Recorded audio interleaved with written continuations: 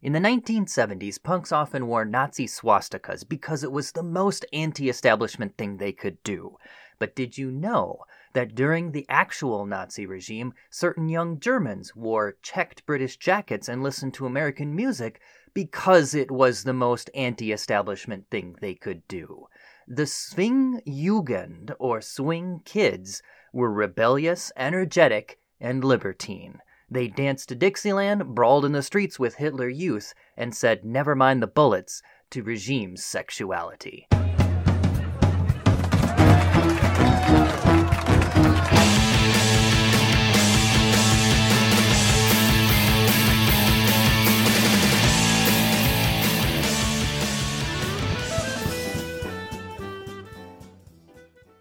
Were the swing kids the punk sex rebels of Nazi Germany? That's what we're talking about today. I'm BT Newberg, and this is the History of Sex Short Shorts.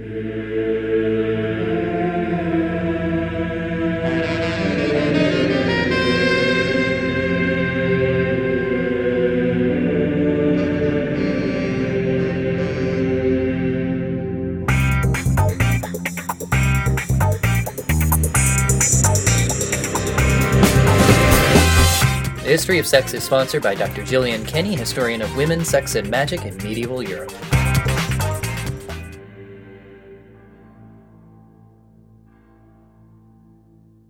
I'd like to thank our new Patreon patron, Elizabeth Finn, for making this episode possible. Hey folks, we're about to dive into a story of young rebels, and if you are feeling rebellious this year, why not fan that flame with an audiobook about punk rebels on Audible? For example, you could check out Punk Avenue Inside the New York City Underground, 1972 to 1982, by Phil Marcotte, Legs McNeil, and Debbie Harry. Yes, that's right, that Debbie Harry from Blondie. It's stories from an insider in the scene who worked with Debbie Harry and had the Ramones play their very first gig at his party.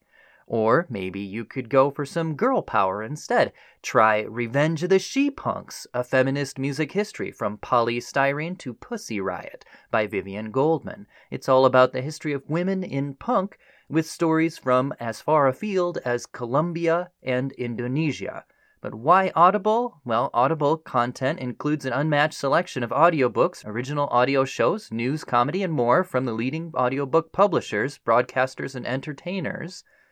And Audible is offering our listeners a free audiobook with a 30-day trial membership. Just go to audibletrial.com/BT Newberg and browse the unmatched selection of audio programs. Download a title free and start listening. That's audibletrial.com/BTNEWBERG for your free audio book. All right, let's get started. Time for today's Short Shorts. Short!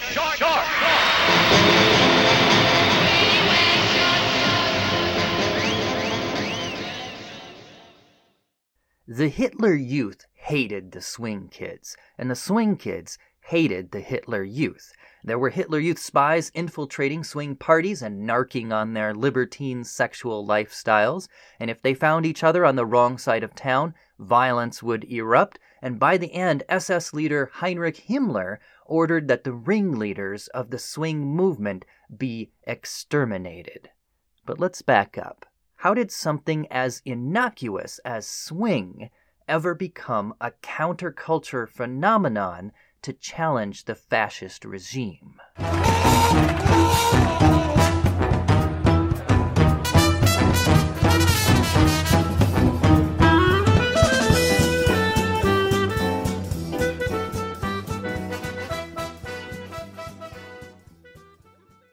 Swing dancing goes back to the 1930s in America.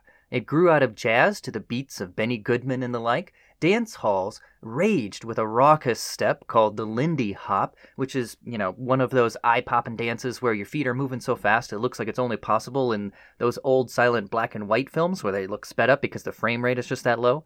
That's what the Lindy Hop is like. And then, of course, partners are flipping one over the other, ducking between each other's legs. It's nuts. Look it up. And we'll put a video in the episode post on our website at historyofsexpod.com so you can see what I mean.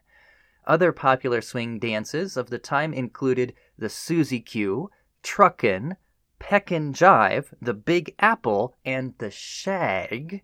And of course, then there was the jitterbug. And this style of music and dance dominated American pop culture in the 30s and 40s. But what about Germany?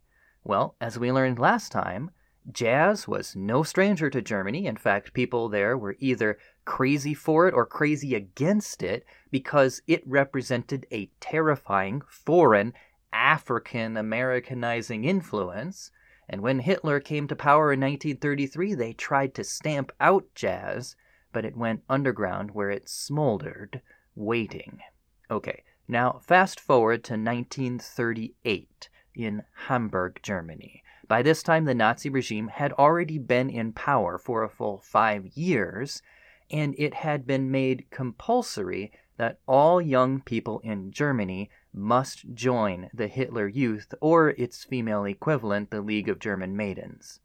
Now, soon after that, authorities started getting reports of certain young people skipping Hitler Youth classes or refusing participation outright.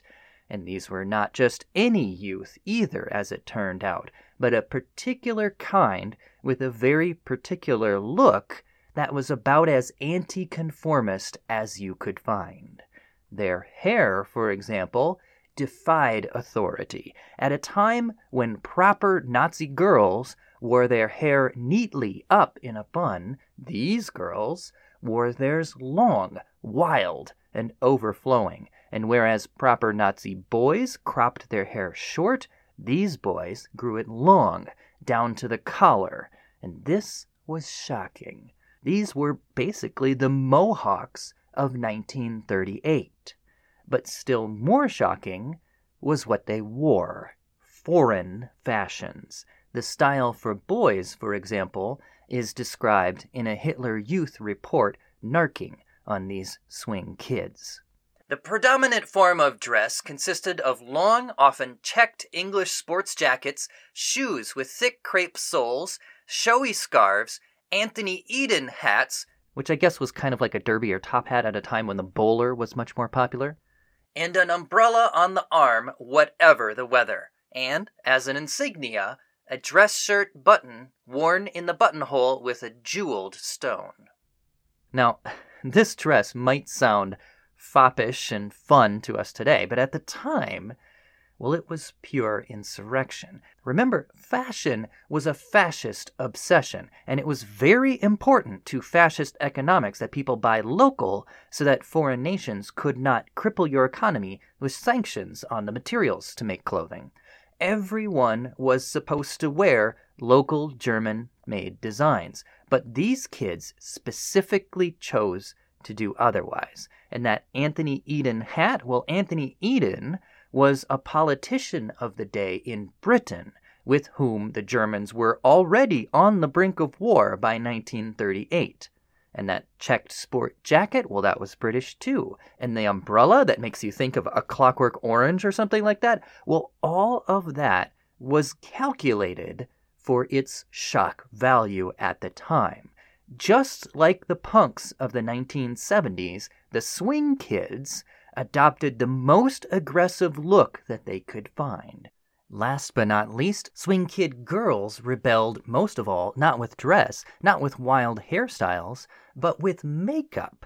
That's right, cosmetics. Remember, at the time, the proper look for a quote-unquote good girl was to wear no makeup at all. Your beauty was supposed to emanate naturally from your superior Aryan genes. Well, swing girls snorted at that and painted their faces garishly. They reddened their lips with lipstick, lacquered their nails with polish, and even penciled in their eyebrows. At the time, they would have stuck out as much as any ear-ringed, nose-ringed Susie and the Banshees punk chick of the 1970s. And that is just how they wanted it. In the 70s, the punk swastika shocked the establishment, but in 1938 Hamburg, the swastika was the establishment, so they went the other way. Long hair, British fashions, American music and dance, makeup. That was their way of saying, I will not conform. But it did not end there. See, swing was more than just music and dance. Like punk, It was a whole lifestyle, and that lifestyle was cool, rebellious, and libertine. In an era of crushing collective conformity, the German Swingjugend embraced a free-spirited, free-loving individualism. They gathered at private parties, played imported records, especially Dixieland, danced up a sweat, and then paired off. Now, when authorities started arresting some of these kids and interrogating them, they began to realize the extent of this libertinism. Historian Michael Cotter quotes one detained swing youth who told his captors about the swing lifestyle. Personal devotion usually played less of a role than the calculated choice of a partner for sexual intercourse. The girls kept moving around in our circle, with those partners being favored who possessed rooms safe from outside interference. And the swing youth goes on to describe what sounds almost like a key party.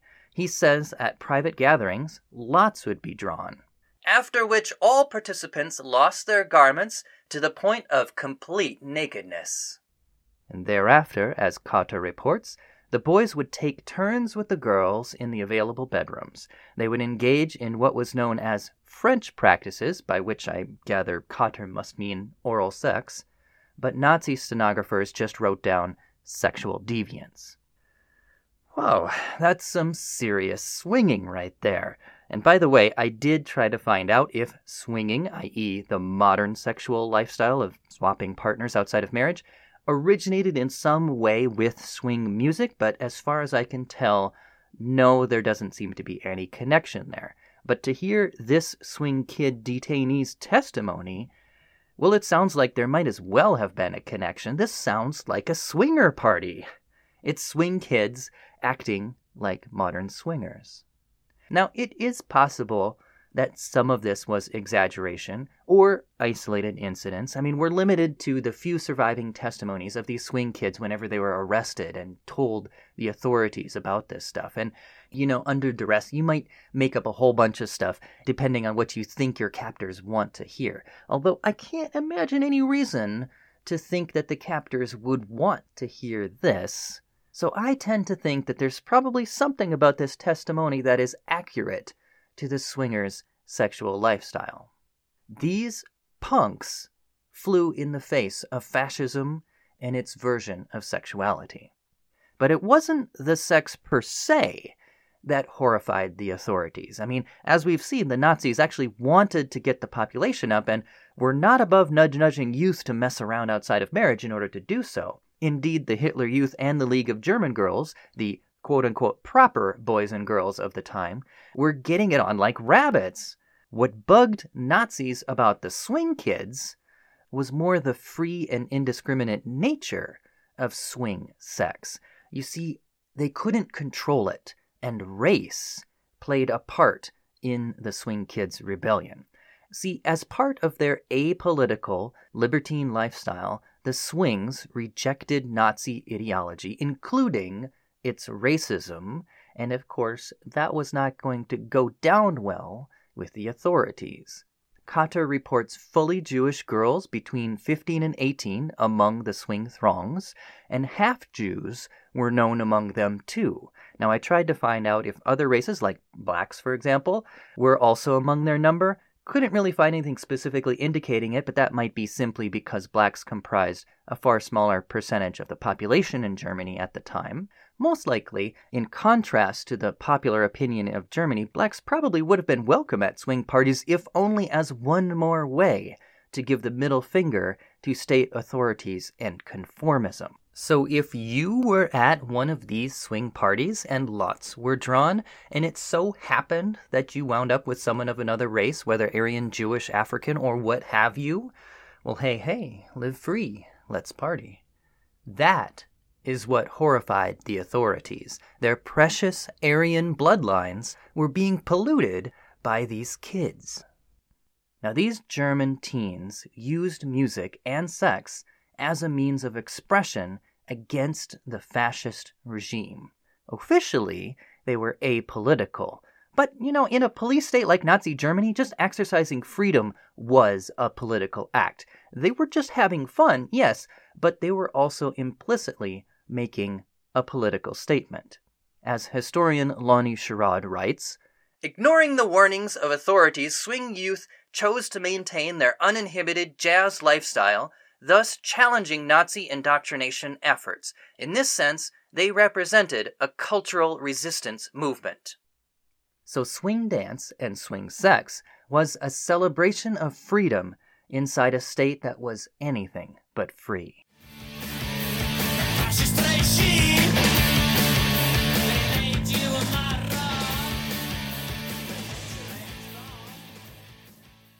Just like the punks of the 70s, the swing kids of Germany were aggressively anti-establishment. And you might argue that the latter were actually the more bold of the two, the swing kids, if only because the consequences that they faced were far worse. By 1942, the swings were being actively suppressed by the regime. Lonnie Sherrod writes, "Breaking the swing movement became a pet project of SS leader Heinrich Himmler, and by the end of the war, many of the swing kids found themselves in Nazi prisons and work camps." So the swing kids risked life and limb for freedom. I mean, remember, in Nazi Germany, prisons and work camps, well, those were essentially death sentences. You might have survived, but more likely you would be worked to death. The punks of the 70s, well, they might have found themselves in jail now and then, but they never faced consequences like that. The ringleaders of the swing movement paid the ultimate price, as did many others. But for a few brief years, the German swing scene was glorious. This subculture, this counterculture, raged against Nazi oppression. And in some parts of Hamburg and other cities with a swing scene, there were actually streets that they controlled in their fight against their rivals, the Hitler Youth. And you did not want to be caught on the wrong side of the tracks. Swings were routinely assaulted by gangs of Hitler Youth, but they also dealt it right back. Hitler Youth kids could find themselves on the receiving end of a beating if they strayed outside their territory. See, unlike soldiers, Hitler Youth were not allowed to carry guns, so you could actually give them a good trouncing, even during the war years. And all that the Hitler Youth could do about it in return was narc on you to the Gestapo, the authorities, which they frequently did to the great cost of the swing kids. But in an era when it seemed like the machine was closing in on you and you probably didn't expect to live very long anyway, well, kicking a cocky Hitler Youth kid right in the swastikals, well, maybe they felt that that was worth it. Some things are more important than living, and for the swing kids, what was more important was freedom. In the midst of the Nazi state, they were free, and they had fun. Historian Detlev Peukert quotes a 1940 Hitler Youth report of a Hamburg swing festival attended by some 500 to 600 young people engaging in the ghastliest of dances.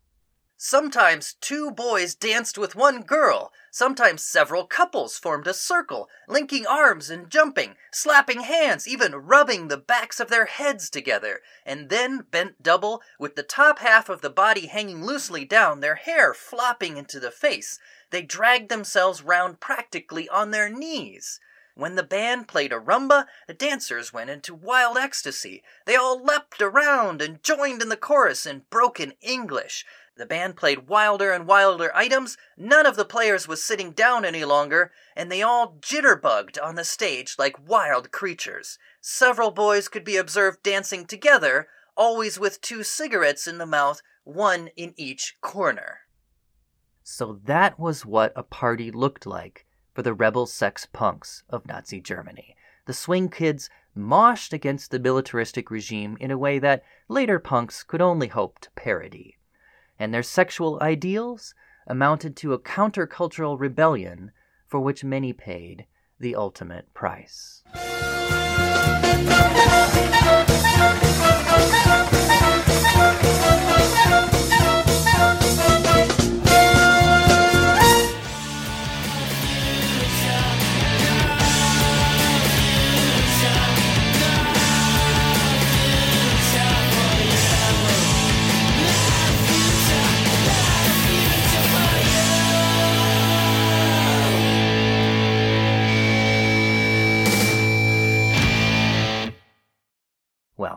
That's it for today, folks. I hope you learned something. I certainly did. Next time, we're going to have a showcase episode bringing you the story of jazz dancer turned spy, Josephine Baker. So cock your gun and hide it in your banana skirt. We're going to see what's shaking, not stirred. Next week, it's Bond, Jazz Bond.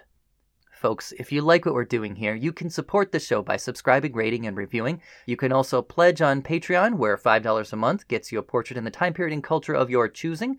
I will draw you as a painted-up girl with aggressively penciled eyebrows, or an umbrella-toting hooligan boy lindy-hopping over the back of some horrified Hitler Youth normie. Or whatever you want, I'll make you look awesome, I promise. Just go to www.patreon.com/BT Newberg. That's patreon.com/BTNEWBERG. I'll see you next time, folks. I'm BT Newberg, and this is the history of sex.